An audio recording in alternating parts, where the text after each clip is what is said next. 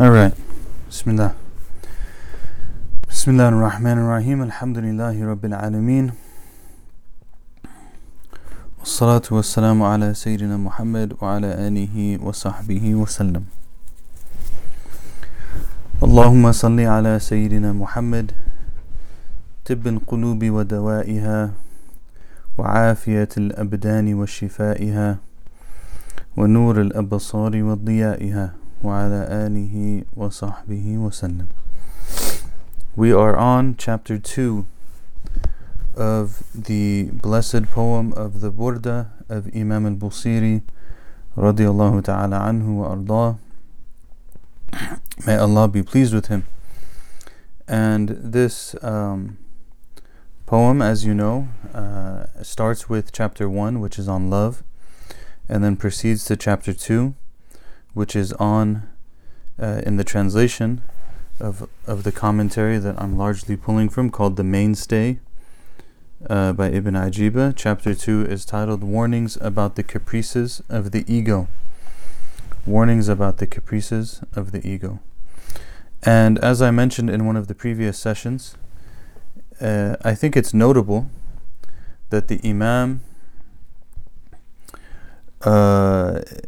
before getting into praising the Prophet sallallahu alaihi wasallam and talking about his life and his miracles and the Quran and the night of ascension, before doing all of those things, he talks about these two chapters.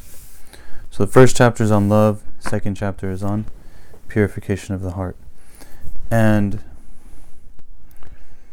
I think that there's a really important lesson in that.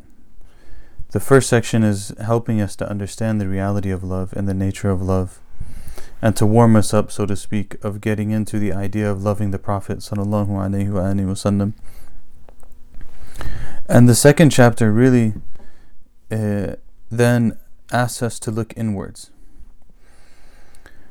And for anyone who's serious about their spirituality or their relationship with Allah, they recognize that without a very serious commitment to internal rectification, it is difficult to have successful relationships with other people in a way that is healthy for all sides involved. And it is difficult to be able to tell truth from falsehood. And when we're dealing with love, we have to be able to tell truth from falsehood. What's a correct feeling? What's an incorrect feeling? What's in the right place, what's not in the right place, what's gone too far, what hasn't gone too far enough. And our ability to understand ourselves and to look within ourselves impacts all of that. So I think it's extremely important that he mentions this in the beginning. And this is something that, when you think about it, is kind of central to how we understand the world and how we understand existence. And that's why in a book about chemistry, I want to say by Ibn Hayyan, I might be wrong on the name, Kitab al-Sabi'in, he begins his book on chemistry with an introductory chapter on purification of the soul. And that's because we think that our mind and our heart are very much related to our emotional well-being, our psychological well-being, our mental health, our intellectual even soundness, are all connected to our spiritual purification. And so we can't really talk about this properly without putting that in its proper place. So he begins this section, rahimahullah ta'ala, wa nafa'allahu iyahu bi'ulumihi fi ad-darain, ameen, by saying, فَإِنَّ أَمَّارِتِي بِالسُّوءِ مَتَّعَظَتْ مِنْ جَهْلِهَا بِنَذِيرِ الشَّيْبِ وَالْهَرَمِ ولا أعدت من الفعل الجميل قرى ضيف ألم برأسي غير محتشم. So he says, radiyallahu ta'ala anhu, because of its ignorance, my ill-commanding ego has paid no heed to the warner of grey hair and approaching old age, nor has it prepared good deeds and welcome for an unannounced guest who has settled on my head. So before this, we had the conversation around the nasiha, the advice of one's own gray hairs.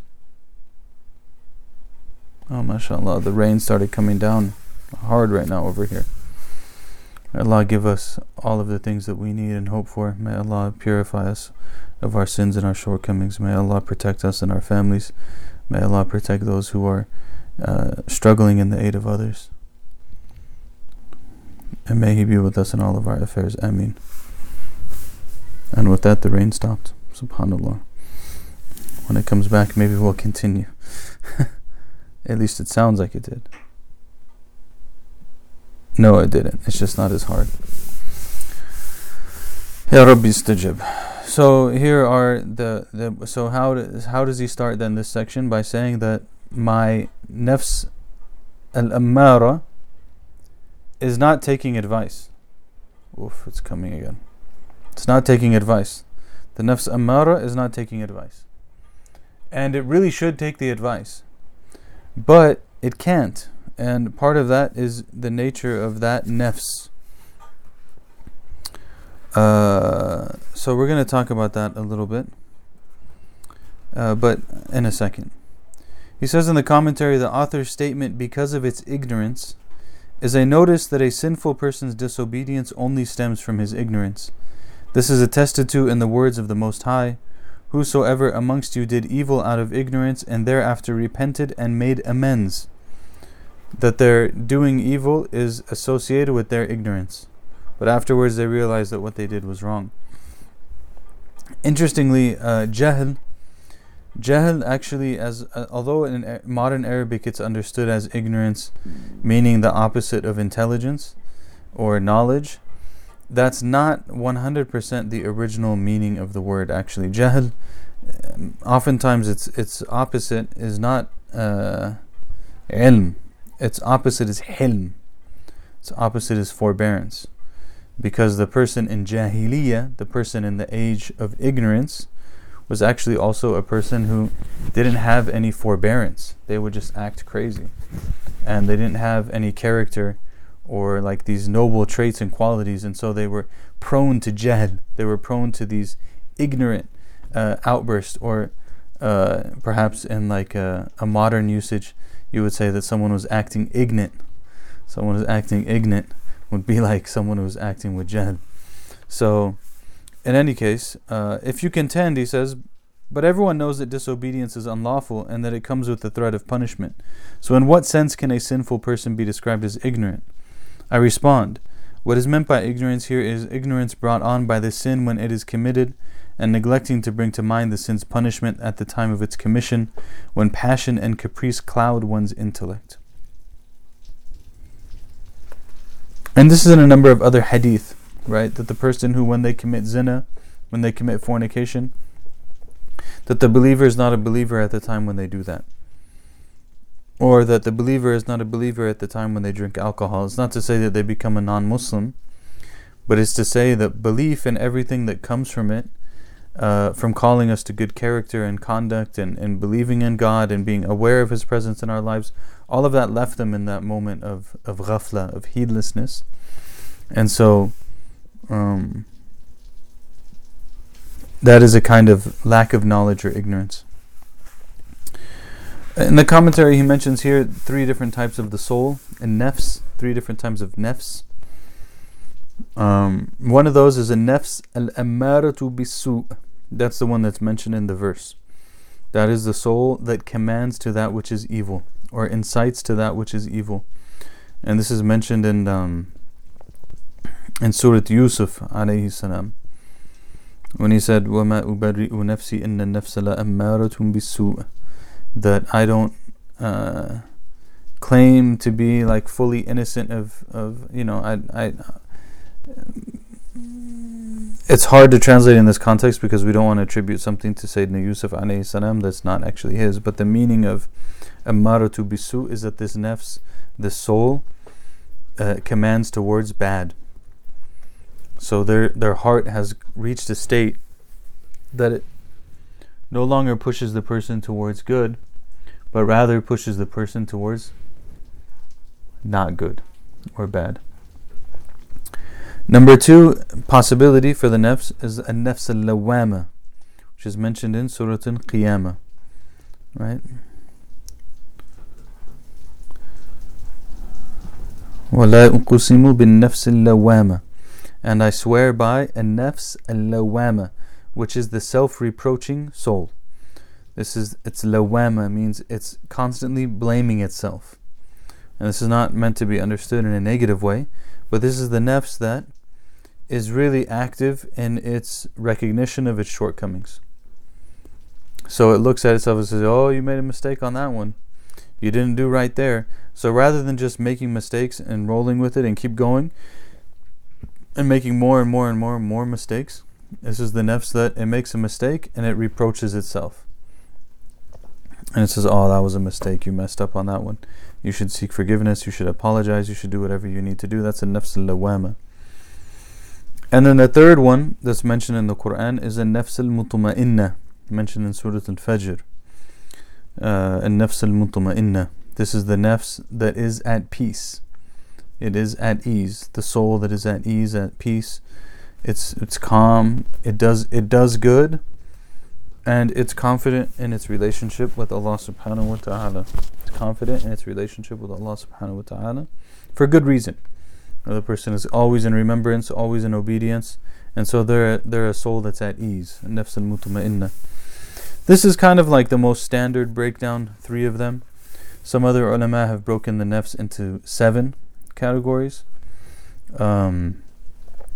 These 3 as well as others, like a nafs al-radiya and a nafs al-mardiya and a nafs al-kamila, and one other one that I don't recall at the moment. But in any case, these 3 are the 3 that are really clearly mentioned in the Quran.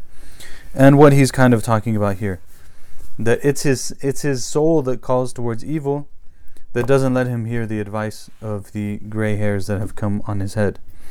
And of course, this is an expression, again, working up onto this idea, the ideas that are being talked about.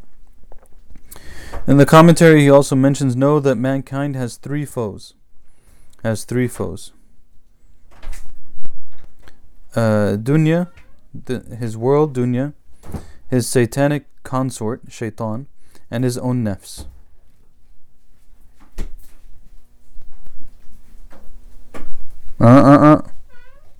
Ismail, thank you.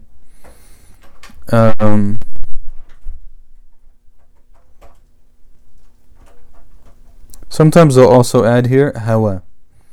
There's a nice acronym that was used by one of the scholars and saints of West Africa. I want to say it was Sheikh Ahmed Ubamba, but I'm not entirely sure right now in this moment. But he used the acronym Nashhadu. Nafs, shaitan, hawa, and dunya. Noon, sheen, ha, dal. Nafs, shaitan, hawa, and dunya. So nafs is this soul, this base self, and shaitan is shaitan, Satan. Hawa is like our desires, and dunya is dal. Anyways, he says these are the 3 in the commentary here: dunya, shaitan, and nafs. And see to it, therefore, that you keep guard against the world by practicing non-attachment. So how do you fight the attachment to the dunya, to worldly things? By practicing non-attachment, or zuhd. So accustoming the self to not be attached to worldly things. How would you do that? There's a million ways you can do that. A million ways. You just have to start actively thinking about it. So maybe I want the heat at a particular temperature, but I don't put it that high. If you do it out of cheapness, it's different. Or sometimes not cheapness, but just out of economics, that's fine. But it's not zuhd. Zuhd is to do it intentionally. You want to eat more food, but you eat a little bit less. You want to sleep a little bit more, but you get up a little bit earlier. There's a comfortable place to sit, and there's a less comfortable place to sit, so you sit on the one that's less comfortable. You feel like it would be really nice to go out and get a coffee right now, and you decide that you're just not going to go and get one. These would be non-attachment, things that I'm just intentionally letting go of these things. Not because they're haram per se, but because I don't want this materialisticness to overcome my heart. Because if it overcomes my heart, then I'm going to be affected by it and many other things. So this will be to practice non-attachment. And one should guard against shaitan by seeking refuge in Allah from him. A'udhu billahi minash shaitanir rajim. Bismillahir Rahmanir Rahim. La ilaha illallah. The remembrance of Allah. Min sharri waswasil khannas alladhi yuwaswisu fi sudurin nas. Shaitan is described as khannas. He's like a slinky. He comes in and he comes out, but he comes out when Allah is remembered. So we push away shaitan from our lives by being constant in the remembrance of Allah subhanahu wa ta'ala. And the third one then is to guard against our own self by forsaking its passions. By forsaking its passions. So this is kind of related to what I said in the other one. Maybe I didn't give the clearest of examples, but there is some level of overlap. One of the wise has said, whoever is overcome by his ego will become a prisoner to its passions and locked up in the jail of its desires, and it will prevent his heart from receiving benefit. That's an amazing statement. It's an amazing statement. Very scary. The reason why this is very scary to me is not only for probably most of the people who are in attendance right now, who are older, but this is really scary for me, especially as it relates to children and technology. Because we as adults have a hard enough time with this technology because it's designed to manipulate our nafs and to play upon our desires. But for most of us, at least the older amongst us, we've gone through points in our lives where we didn't have that. And we did have to go through some sort of disciplining of the nafs to get wherever we are in life. But for younger people who are growing up from an early age being manipulated like this, following desires becomes a lifestyle.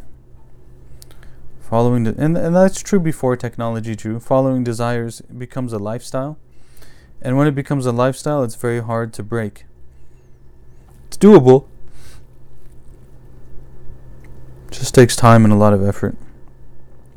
Because a person who's overcome by his ego will become a prisoner to its passions and locked up in the jail of its desires, and it will prevent his heart from receiving benefit. So then the heart is completely occupied by other things. In the hikam, when we studied the hikam of Ibn Ata'illah radiallahu ta'ala anhu, he said that basically, how do you go to Allah when your soul is completely overwhelmed with its desires?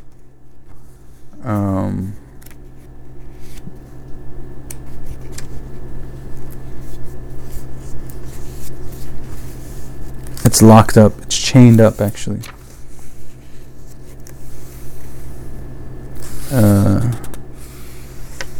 Ameen. Ameen. Ameen. Ameen. كيف ترحل إلى الله تعالى when something مكبل بشهواتي. Oh, there it is. No. Anyways, the point is the point. I can't find it right now. But point is, how do you go to Allah when your heart has been enchained by its desires? It's all wrapped up and enchained by its desires. So how do you go to Allah? There's no way to go to Allah. كيف ترحل? How do you travel? Your desires have chained you back. And so we have to be careful of this, our desires, our passions. And this infiltrates every area of our life, by the way. It infiltrates our marriages, our relationships with our children. It affects our jobs and our employment, our community work. Everything is affected by this. So we have to be aware of it. And this is one of the beautiful things about the works of spirituality. The works of spirituality are universally accessible and universally applicable to every single Muslim.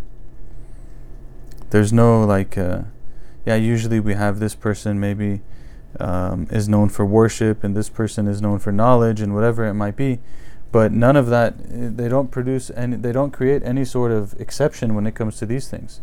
When it comes to these things, everyone is suffering from the same challenges, and everyone is struggling with the same challenges. So we have to be concerned about this.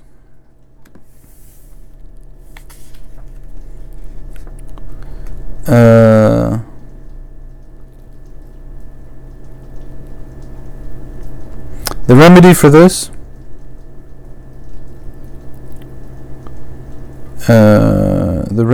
this, disease is repentance and purification of the self from filth.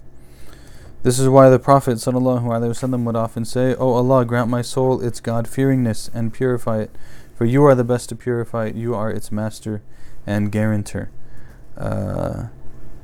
Allahumma آتي نفسي تقواها وزكها أنت خير من زكاها أنت وليها ومولاها. You usually hear it in the plural in Ramadan.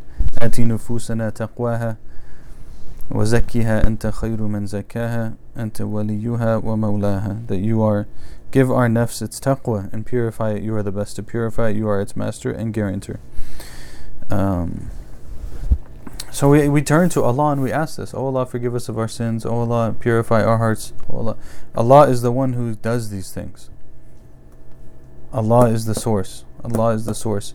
We will never accomplish anything in trying to rectify ourselves if we think that we are the ones solely who are going to rectify ourselves. We do our part of the equation, and it is Allah subhanahu wa ta'ala who is the wali of the whole thing. He is the master of the whole affair.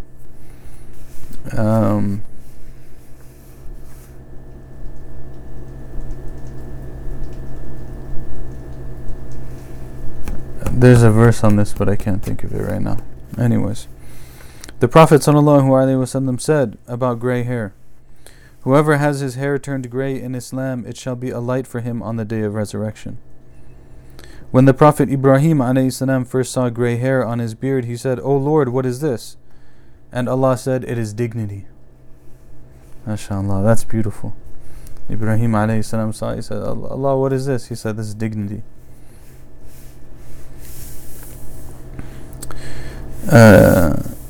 We should know that as we get older, it's more and more incumbent upon us to turn back to Allah.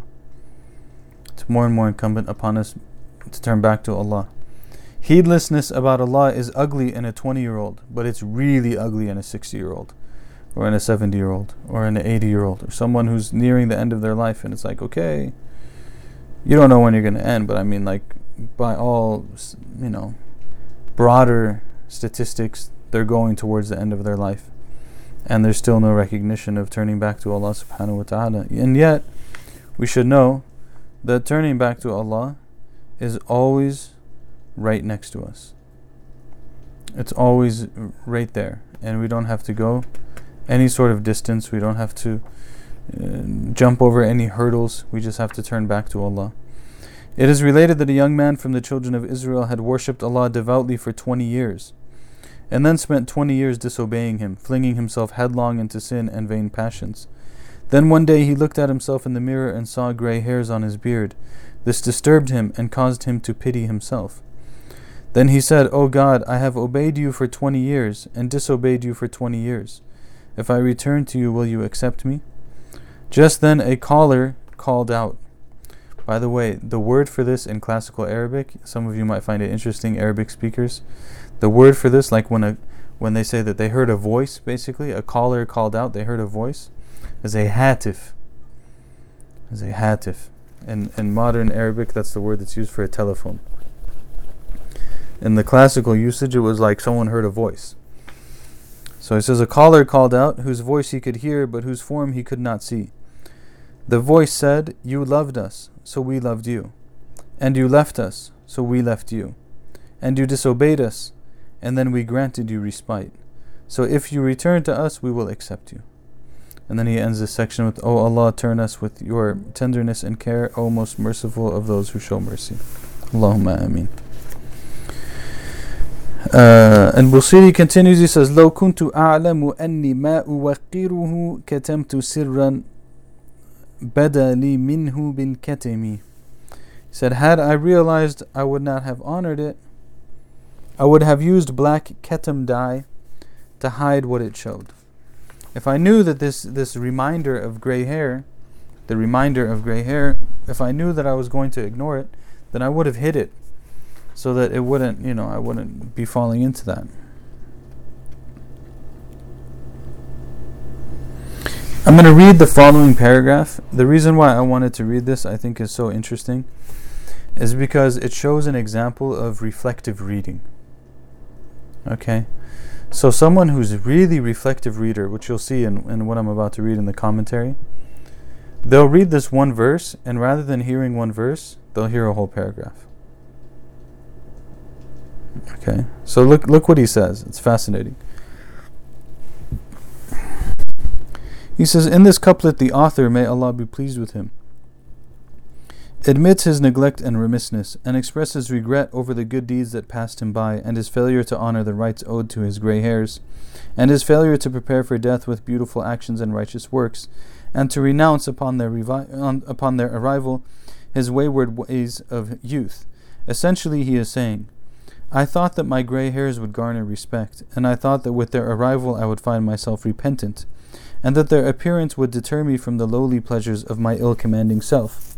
So with their arrival I held out hope that I would become righteous, since gray hair is a mark of the righteous and a raiment of the penitent.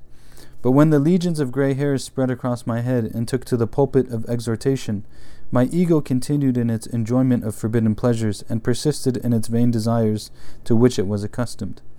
And the gray hairs were unable to pry my ego away from its bad habits and passions. Had I the chance to go back and change things, and had I known from my ego what I know now, and had I realized beforehand that it would not change its ways after the appearance of gray hairs, I would have felt shame before Allah and before people, and I would have hastened to dye my gray hairs and do my best to conceal them so as to avoid humiliation. I would have concealed them with dye and hidden them with ketam. I thought things would be different, but alas, they are not. My resolve has weakened, and my success is only by Allah. So this is really cool. He heard that line, and this is where he went with the line. It's as if the author is saying all of this. Right? That's a very kind of like deep and reflective method of reading this. And of course, to be people of reflection is important.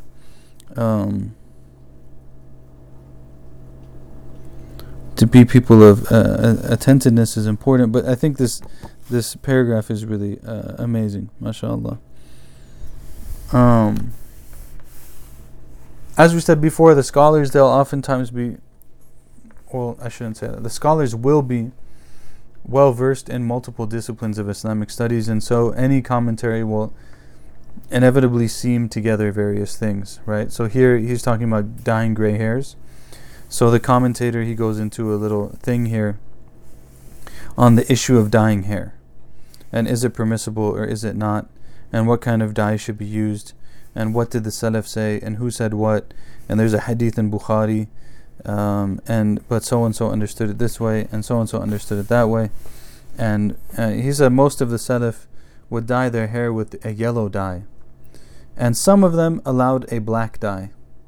So some of them didn't like black dye because they felt that it's kind of like a deception. That a person can make it look like they're younger than they are without any indication that that's not actually reality. And there's actually many rulings that relate to appearance that are connected to the issue of deception. That the way that one should present themselves should be how they actually look. Tie that into like modern makeup and all this kind of stuff, don't ask me. I'm just saying it's an interesting concept you'll notice across multiple different positions in the fiqh that relates to the idea of not having deception in terms of how we present ourselves and how we look. So they'll apply it to like makeup, to eyebrows, to eye coloring, to hair dye, a lot of different things. But anyways, he said some of the ulama and some of the salaf, they used yellow dye. Some of them allowed black, even though many of them did not.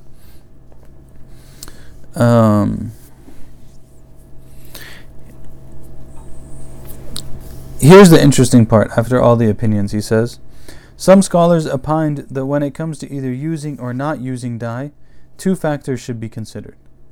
So with all of these different possibilities and interpretation and the different madhabs that took their different positions, he said two factors are what should be considered. One, the first factor, one must consider is the customs of his land.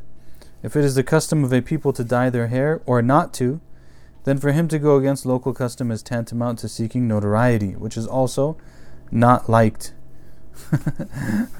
Yes, I know this is a problem for our social media existence. It makes if they dye their hair where it's not the custom to dye their hair, then they will be adorning themselves in an adornment of shuhra, which was looked down upon negatively in the sunnah of the Prophet sallallahu alaihi wasallam. It's negatively looked upon to adorn oneself in a way that causes them to stand out as apart from everyone else. So they're doing something that nobody else does. It's libas al-shuhra. The second factor one must consider is how different people look with gray hair. For how many a gray head would look handsomer if it were dyed? And then there are some who look unsightly with gray hair, and for such people it is better to use. So, like basically saying some people look better if they dye the hair, some people look better if they don't dye the hair, so they have to think about like which one's going to work better for them. In any case, you see like again this idea of the various different angles that the commentator will go into as they're going through the poem. But the main thing here is that the verse is saying what? The verse is, the author is expressing regret for their inability to take heed, even though the gray hair is in their head. Next line. مَنْ لِي بِرَدِّ جِمَاحٍ مِنْ غَوَايَتِهَا كَمَا تُرَدُّ جِمَاحٌ خَيْلِ بِاللُّجُمِ. So now he's going to start getting into these issues of spirituality and purification of the nafs. Who will help me restrain my bolting ego from its willfulness, as a rebellious horse may be restrained with reins? So now this analogy is being made between the nafs and a wild horse. The nafs and a wild horse.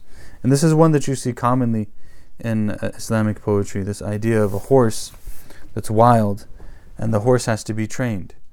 And when the horse is trained, then it comes under the control of its master, and it becomes tamed at some level.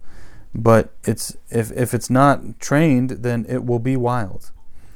And so the author is saying, so who's the one that's going to help me to restrain my ego, as a horse would need to be restrained by its reins? As a horse would need to be restrained by its reins.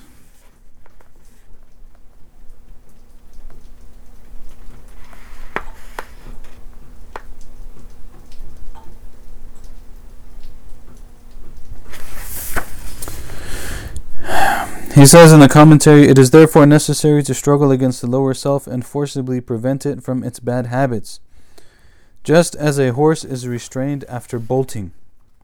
When a horse bolts and goes outside its boundaries, it will only be brought back after great effort and fatigue. Likewise with the lower self, when it bolts from its owner, it is harder to bring back than a bolting horse, since a horse can be persuaded to return with ruses and guile and kind words, but there is no stratagem to bring back a bolting ego. It can only be brought back by lordly providence, Jud Rabbani, and divine grace, Tawfiq Ilahi. This is a strong statement. So he's saying though that the first principle here is that the nafs must be restrained. The nafs must be restrained. This is absolutely essential to everything, without exaggeration, to everything in the teachings of Islam. We cannot do all of the other stuff if our nafs is just completely out of control, like a horse that's running wild. The nafs must be restrained. And so he's asking, who is it that can help me to do this? This is such a difficult task, right? Who will help me restrain it? And how can I ever hope of turning it back when I am the most feeble and incapable of all, unless it be returned by him in whose hand is the kingdom of the heavens and the earth? Okay.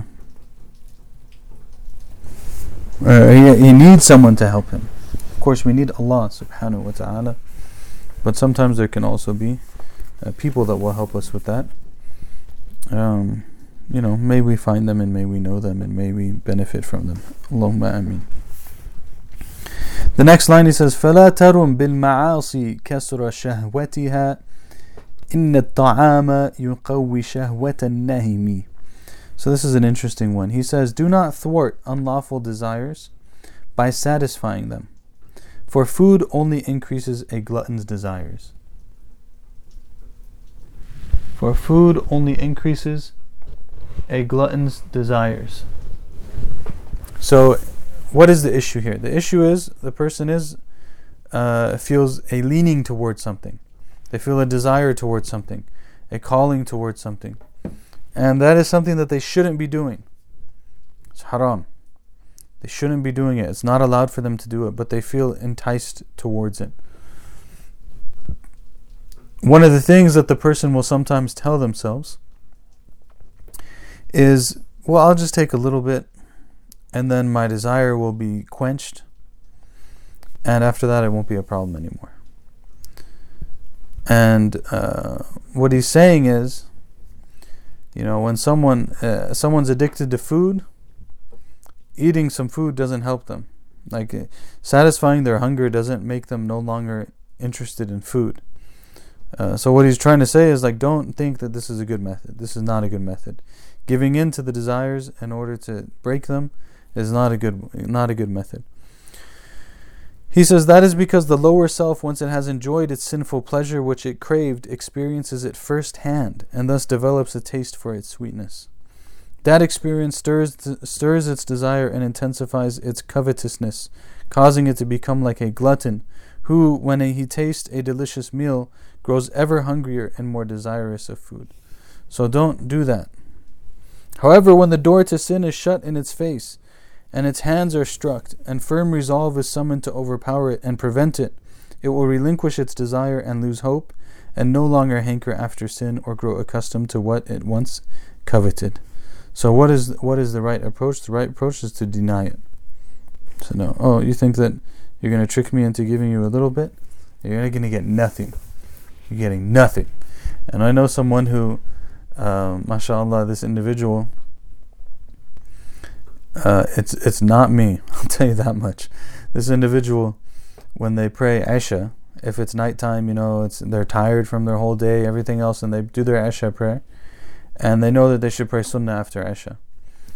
And if they feel like, they get lazy about doing the Sunnah, then they attribute it to Shaitan, and out of spite for Shaitan, they pray extra.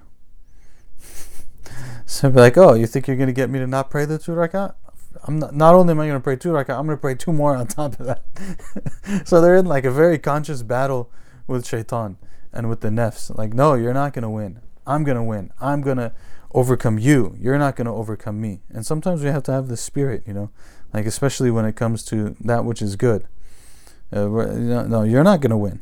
The bad voice, or not necessarily bad voice, but the voice that's not pushing us to do what's best, you're not going to win. I'm going to let the other one win. And then they go into a fight like that. Then he continues, he says, وَالنَّفْسُ كَالطِّفْلِ إِن تُهْمِلْهُ شَبَّ عَلَى حُبِّ الرَّضَاعِ وَإِن تَفْطِمْهُ يَنْفَطِمِ. This is a very famous line from the Burdah, and it's one that SubhanAllah, I remember from, I feel like, I think I mentioned that in at least when I was in high school at al-Azhar. For those that are not aware of it, I told the kids at school this recently. I told them, I went to high school twice, and I went to college twice. And they were like, why, did you fail the first time? I said, no, I didn't fail the first time. I went to college, I went to high school the second time, after graduating from college. I went to high school, graduated college, then went to high school again. In the high school in Azhar, at least in that time, for adab, for Islamic literature, one of the poems that we studied was Nahj al-Burdah by Ahmed Shawqi. Basically on the path of the Burdah. So he wrote his own kind of like Burdah-esque piece, and somehow in the commentary or something when we were studying that, this line came up. And so this line kind of like stuck with me from then. وَالنَّفْسُ كَالطِّفْلِ أَن تُهْمِلْهُ شَبَّ عَلَى حُبِّ الرَّضَاعِ وَإِن تَفْطِمْهُ يَنْفَطِمِ. The ego is like a child. Neglect it and it will grow up loving to suckle. But if you wean it, it will be weaned. So it's saying the child, the baby, if you leave the baby will nurse forever. But eventually the baby must be weaned. And if you wean it, it will be weaned. So he gives this analogy.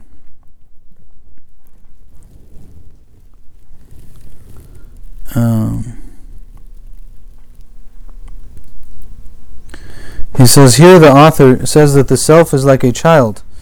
What makes the two alike is that both are feeble of mind, both prefer their desires over all else, both are overcome by their passions, and neither of them is responsible with money. A young child is receptive to everything, and therefore does not know the difference between what is good and what is evil, and does not discriminate between benefits and harms. That is likewise the nature of the ill-commanding self, that overpowers the intellect. It prefers desires and passions and does not consider the outcome of its actions or look after its best interest. Its ambition is limited to the enjoyment of its desires or the passions of sin that assail it, for which it shows no concern. The lower self thus becomes like a child who is without sound mind. The lower self, is like the nafs ammara. It's like the nafs ammara, Oftentimes, the thing with nafs is, oftentimes we're using the word nafs in a negative context. But the nafs can actually be purified. No, it's not like an automatic. That's why we have a nafs al-ammaratu bisu, nafs al-lawama, nafs al-mutma'inna, or a nafs al-radiya, or al-mardiya, or al-kamila. These are all good souls, or good self, right? But oftentimes, so sometimes in the translation and stuff, they'll say the lower self, to indicate that we're talking about here a nafs that is inclined towards that which is not good. Whereas the goal actually is for the nafs to become inclined to that which is good. As the Prophet ﷺ said, لا يؤمن أحدكم حتى يكون هواه تبعا لما جئت به. That one of you will not truly believe until their desires become aligned with what I brought. Until their desires become aligned with what I brought, the Prophet ﷺ says. So, this is the nafs then that is like a child. And the child must be raised. The child must be raised. The role of the parent is to raise the child, is to help the child grow, to give the child guidance, to set limits for the child, to help it to understand what is good and what is bad in a way that completes the child in a way that fulfills the child and does not break the child, while at the same time, disciplining and helping them grow. And so this is what the person must do to their nafs as well. Their nafs must be trained. And this is why also these things they don't happen overnight. Nothing that requires training can happen overnight. It has to happen over time, with patience and perseverance and effort and commitment and so on. And there will be many mistakes along the way. And again, when you think about the analogy to parenting, it becomes very clear, right? Certain children will have certain inclinations. Some of them will be good, some of them will be bad. They'll have certain talents, they'll have certain shortcomings. And in any way you look at it, they will need to be raised, and they will need to be aided and conditioned. And the nafs is the same. The nafs has capacities, it has limitations, it has positive qualities that it inclines to, it has negative qualities that it may incline to, and each one of them will have a different palate, again, just like the child. And so the nafs has to be nurtured and taken care of in that way. This is why it is important that a child be forbidden from keeping company with immoral people or bad peers. Indeed, human natures steal from one another, and character traits are acquired. So it is incredibly hard to turn a child around later if at the very beginning he is neglected and left to freely indulge in his lower desires, prefer the comfort of his lower self over all else, keep company with immoral people and bad peers, and is not restrained from his corrupt wants. If things aren't taken from the beginning, it's very hard to fix them later on. It's not impossible, but it's harder. And he uses the expression here, which is very popular in Arabic. But interestingly enough, I don't think I can remember it properly. It's something along the lines of الطبع يسرق الطبع, or something like that. Like the nature steals from other people's nature. So if we're around people who are generous, our soul will steal from the generosity of the other person's soul. If we're around people who are patient, our soul will steal from the patience of the other person's soul. Not in a way that makes them lose it, but in a way that obviously we benefit from that. But if we're around people who are impatient, if we're around people who are bad, if we're around people who do bad things, then the nafs will take those. The nafs will take those as well. The poet said, "Keep company with the best of people and know that he who associates with the noble will one day be noble. Do you not see the honor received by the once paltry hide after they used it to bind the written pages of the Quran?" So stay close to that which is noble and you will become noble. And then the poet says, don't you see like the animal leather, the animal skin? The skin of the animal, nobody really thought anything about it. But when it was dried and it was kept and then it was used to write the Quran on, it became the greatest of things. So it kept good company, and in keeping good company, it itself became noble. He says it is the same with the lower self. If you overpower it and curb its desires when it is in the throes of youth and in the heat of passion, you will take control over it, master it, and preside over it.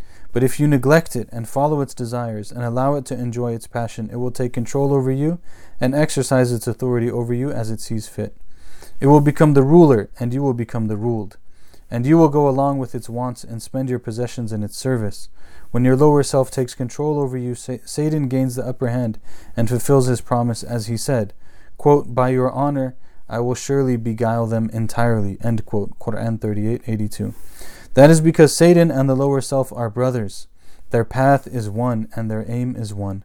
Both of them encourage vain passions and embellish the unlawful and detestable.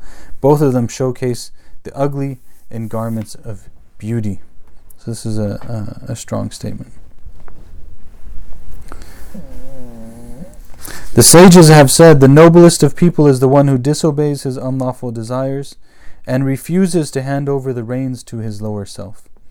They refuse, like they say, take the bull by the horns. Take the bull by the horns. So the noble person refuses to turn the reins over to the self. They say, "No, I'm going to control you." Again, this idea that I'm gonna control you. You're not going to control me. We have to engage in this fight, and that's why it is stated in the Hikam of Ibn Ata'illah. As I mentioned, Ibn Ajiba, who's the commentator here, also has one of the most famous commentaries on the Hikam.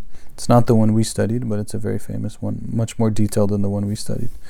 When two matters seem confusing to you, this is from the Hikam. When two matters seem confusing to you, consider which one is heavier on the lower self, for nothing weighs heavily on the lower self except that it is true. If two issues are you have a choice between the two, see which one you're less inclined to. The one you're less inclined to is the one you should do, because that's the one your nafs is trying to resist it, and it's actually probably what you need to do. So look to that.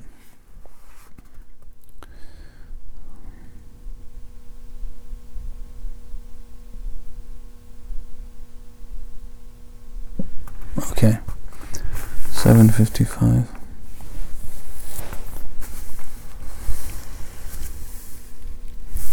We'll do one more line, inshallah, and then we'll stop. فاصرف هواها وحاذر أن توليه إن الهوى ما تولى يصمي أو يصمي. Divert its vain desires and beware of giving it power. Again, we're talking about the nafs still here, the base self. Divert its vain desires and beware of giving it power, for vain desires pollute or destroy whatever they control. Okay. Here the author, may Allah have mercy upon him, advises his interlocutor by saying, divert the vain desires of your lower self. Again, he's going to break this one sentence into a whole paragraph. Divert the vain desires of your lower self and prevent them from reaching your heart. Do not help it attain its pleasures, and do not consent to its aims. If you fail to heed my command, then beware lest your lower self turns against you and rules over you as it wishes, in which case you will have ceded authority to it and allowed it rule over you, making you the servant of your lower self and not the servant of your Lord. It is stated in the Hikam, never do you love something without you being a slave to it. But He does not want you to become a slave to any other besides Him, capital H's. And the Prophet ﷺ said, may he perish, the slave of the dinar and the dirham, and the slave of fine clothing. Let him perish and relapse, and if he is pricked by a thorn, let him not find anyone to remove it for him. So basically the Prophet ﷺ here is speaking negatively about the one who is a slave of money rather than the slave of Allah subhanahu wa ta'ala. So this is now, don't follow those desires. Don't follow those things. If you let them, if you follow them, they're going to pollute things. And this is one of the tricky issues here. And this is also one of the wisdoms of what he said before. That if you feel inclined towards something that's bad, don't think that if I give myself a little taste of it, that will take care of it. Because actually what happens when you give yourself a little bit of a taste of it, then you want it more. And also what happens when we take a little bit of a taste of it is that it pollutes us. It pollutes us. And so this is why shaitan works in steps. Don't follow the footsteps of shaitan. So one step, one step, one step. All of a sudden, one step, one step, one step, you're now in something that you would have never imagined to be in. But you got there step by step by step by step by step. Or the individual got there step by step by step by step. And each step along the way that the desires were followed, they polluted and destroyed whatever it was that they controlled. So now, every time the person gives in to a little bit of that desire, that act of giving into it pollutes their perception of what's right and what's wrong, and their analysis. And so then they become step by step closer to doing things that are really, really bad. Whereas in the beginning, maybe it was something that wasn't that big of a deal. But 5 steps down the road, now all of a sudden it's something that's really big. May Allah protect us. One of the Salaf said, Shaitan has several traps that he sets for man. If he finds someone suffering from weak faith, he will remove his faith altogether and destroy him.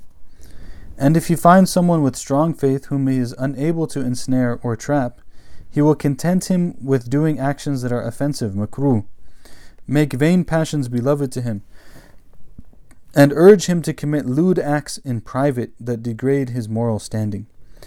I'm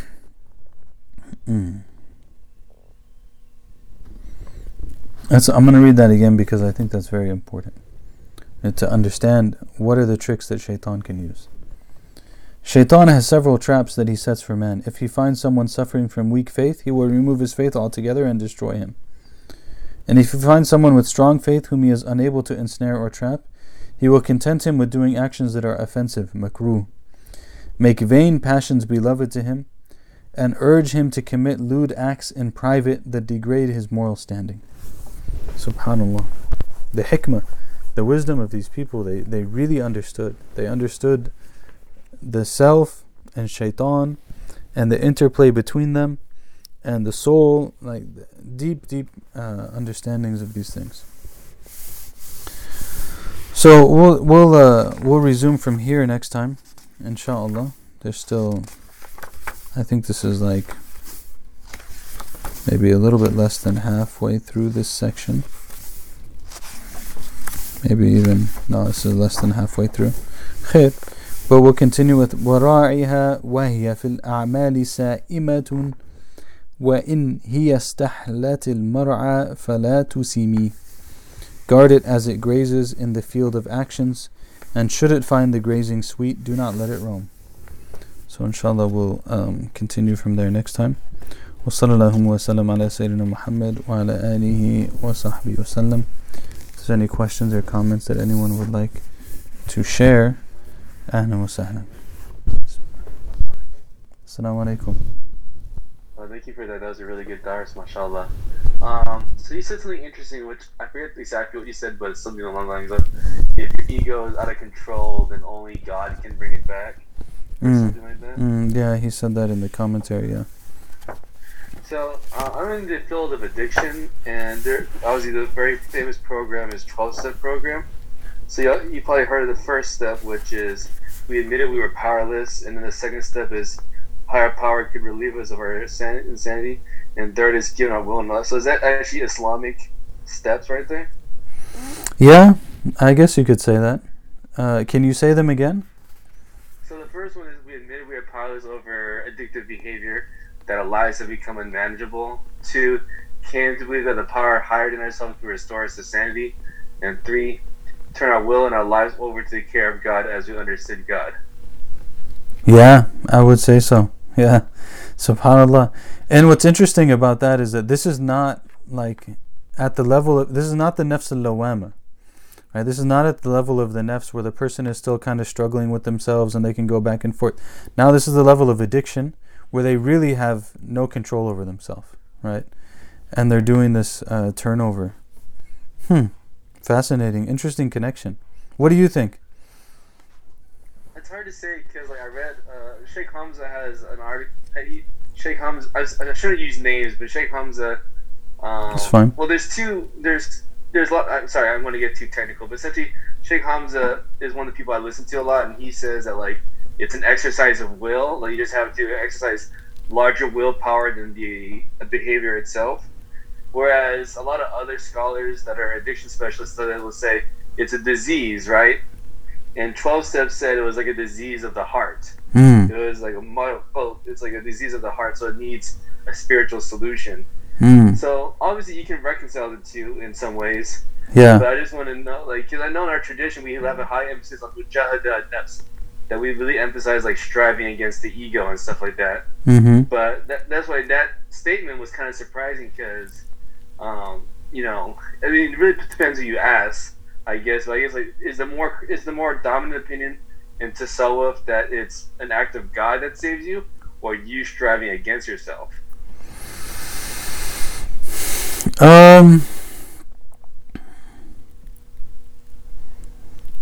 I think it's kind of related to the doctrine of Kesb in a sense. This is kind of strange, but you know the doctrine of Kesb in theology, that we have the ability to act, and when we basically acquire our deeds by trying to do something, and then we act, and when we do that, Allah creates the act.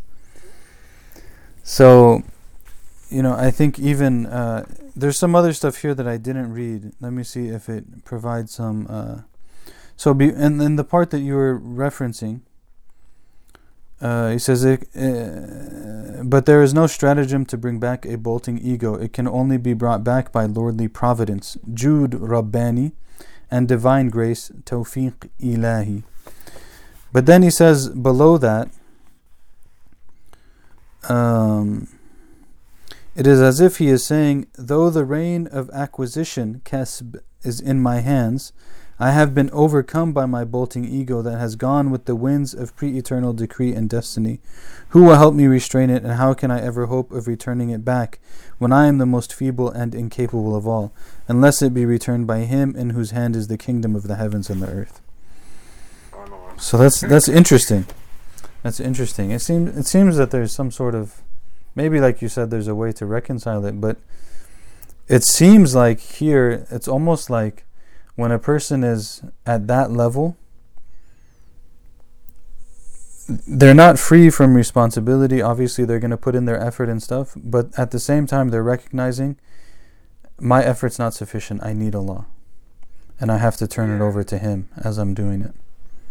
Yeah, when I work, I'll end on this because I want other people to get to answer questions too. But like, you know, when I work with my clients, like that's a question that gets brought up a lot. So, you know, they know I'm Muslim. Most of them aren't Muslim, but like I give them Islamic approaches to these things.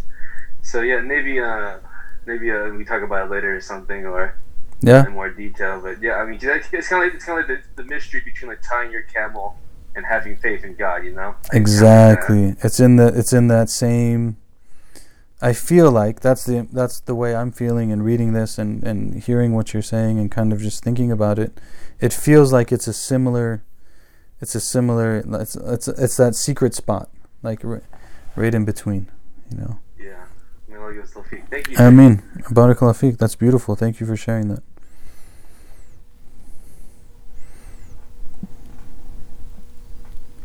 Faisal, I think you're trying to share something, but you're muted. Yeah, assalamu alaikum. Alaikum Yeah, it's interesting. I was trying to share one of my friends today. I was talking to Shia, who is severely addicted to cigarettes, and interesting to hear this. But the thing is that I think maybe you or maybe share another sheikh mentioned that when they were small, they didn't want to touch certain things, that if they crossed that threshold, there was no return. So sometimes, like the cigarette addiction, once you cross that, it alters your genetics, I believe, because there's like 400 types of ingredients that's gone into it, and the companies will never disclose what it is in, and that kind of, so even if you had this strong willpower to come out of it, it's something like you're going against the grain, so I thought I'll share that with you. Yeah, that's interesting. Yeah, addiction is a really interesting topic. I think it was probably me that had mentioned like certain let's just say substances, that there were certain substances that I felt compelled to not really go near because I didn't want to do anything that might have permanent consequences. Kind of similar to tattoos. Like I was never into tattoos because it's like, I'm gonna put something on me that I can't take off. That doesn't. I'm not sure I want to do that. Dr. Mitra, she said, I think addiction may start with spiritual and emotional diseases, but the brain, once it gets addicted, it can turn into a physical disease. Yeah. So if anyone doesn't know Dr. Mitra, she's a Saidi MFT. So speaking from a position of expertise there. I think that interplay is interesting. It seems to me that some of the conversations I've had with people around depression is kind of similar. Like depression can start off lighter and more, so to speak, more spiritual and emotional, and as it gets deeper and deeper, it can actually become like biological, and then how it's treated and how it gets dealt with is different. That's what I've seen and read. I don't know if that's a correct understanding. Maybe Mitra, I don't know if we have any other. Fatima is here as well. Professionals in these fields. If that's not accurate, please do say something. Yeah, I think so. When the Trusted program came out in the 1930s with Bill Wilson, it was a very Christian based. It was based off the Oxford group, which was like this evangelical movement to kind of help people with major sins, kind of thing, kind of like the Tablighi Jamaat. And he kind of appropriated it so it could be used for a larger audience. And they understood it as a spiritual thing. They wouldn't really think of it as the brain because they didn't have the technology to understand that. But like as time has gone on, a lot of people that support the 12 steps that have become PhDs and stuff that say, yeah, it's really a disease. It's not just like, some spiritual stuff. Like this is like literally, and there's books called like Your Brain on the stuff you watch on the internet and other things that have shown that the brain literally is morphed by addiction in some crazy ways. And there's some chemical things, imbalances and stuff. So it really is a physical illness as well. Yeah. SubhanAllah. It's like, and like they still don't have really good ways to deal with it besides the 12 step. Like there's other kind of programs, but like nothing's I always remember reading in school that like the number one program that still helps with these things is still 12 step, which is a spiritual solution. So it's just kind of interesting. Yeah, that's amazing. SubhanAllah. Assalamu alaikum. I just wanted to add that the interesting thing about addiction, I remember when I was going over some research presented, they were saying that, now they're using this idea that certain populations are more susceptible to become addicts. So they're using it in middle school and high school before kids go off to college to say, hey, the same populations can smoke weed, or the same population, different populations can drink alcohol, but everybody doesn't become an alcoholic. So they actually include the whole family, life cycle, and they do diagrams to kind of see if addiction runs in your family. And it doesn't have to be substance abuse. If the behavior of addiction, if you can see it in an uncle and a grandparent, then most likely you might have that trait or that gene that if you were to have 1 cup of alcohol or a cigarette, you automatically become addicted. So they're trying to use that to educate youth and say, look, a lot of kids go through college, everybody drinks, but everybody doesn't become an alcoholic. And why? Why is that? And of course there's environmental, social, spiritual factors, but once once they looked at this research, they're like, there is something different. The same amount of alcohol doesn't affect a Caucasian person the way it affects a Korean person, or the way it affects an African American. So there is some genetic factors, but absolutely that it starts with environmental, family, social, spiritual, but then it turns into, like Sheikh Jamal said, and I agree with his analysis of even things like depression, that it may start with just some things, and then it ruminates while you keep repeating those thoughts, and the environment doesn't change, the situation doesn't change, the circumstance, then it becomes a very difficult chemical imbalance that then you need to medically intervene for. So I do agree with that analysis. SubhanAllah. Allah help us. Thank you for that, Dr. Mitra. Allah help us, protect us and our loved ones, and help us to help the people. SubhanAllah, there's so much pain, so much that needs to be worked through. So may Allah make us sources for good, and may Allah help us to overcome those things within ourselves that we need to overcome, inshallah.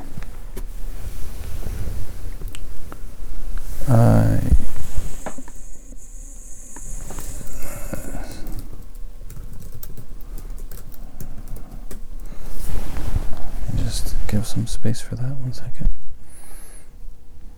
Okay, so I was like, Aaron here. So if anyone knows someone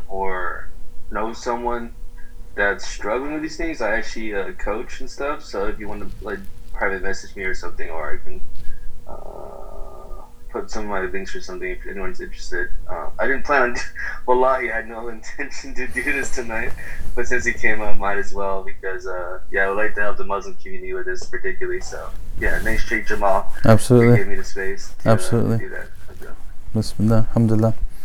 Yeah, it's important. I remember there's this case that I just vaguely was thinking about right now, of a brother that I knew, and they had a friend, he's like a guy grew up in the Muslim community and whatever, and they had a friend who was addicted to heroin in the community. And they were just like, this was years ago, they were really having a hard time figuring out what to do and finding resources to help him, and it was a mess. So these things are definitely real, and definitely want to provide support for those who are in need of it, inshallah. Khair. Alright, barakallahu fikum. Inshallah, we'll continue next Sunday with this class and with the other class on Tuesday. All are always welcome. Subhanakallahumma wa bihamdik, nashhadu an la ilaha illa anta, nastaghfiruka wa natubu ilayk. There you go. Subhanakallahumma wa bihamdik, nashhadu an la ilaha illa anta, nastaghfiruka wa natubu ilayk. Wal 'asr, innal insana lafi khusr إلا الذين آمنوا وعملوا الصالحات وتواصوا بالحق وتواصوا بالصبر. And بارك الله فيكم. If you need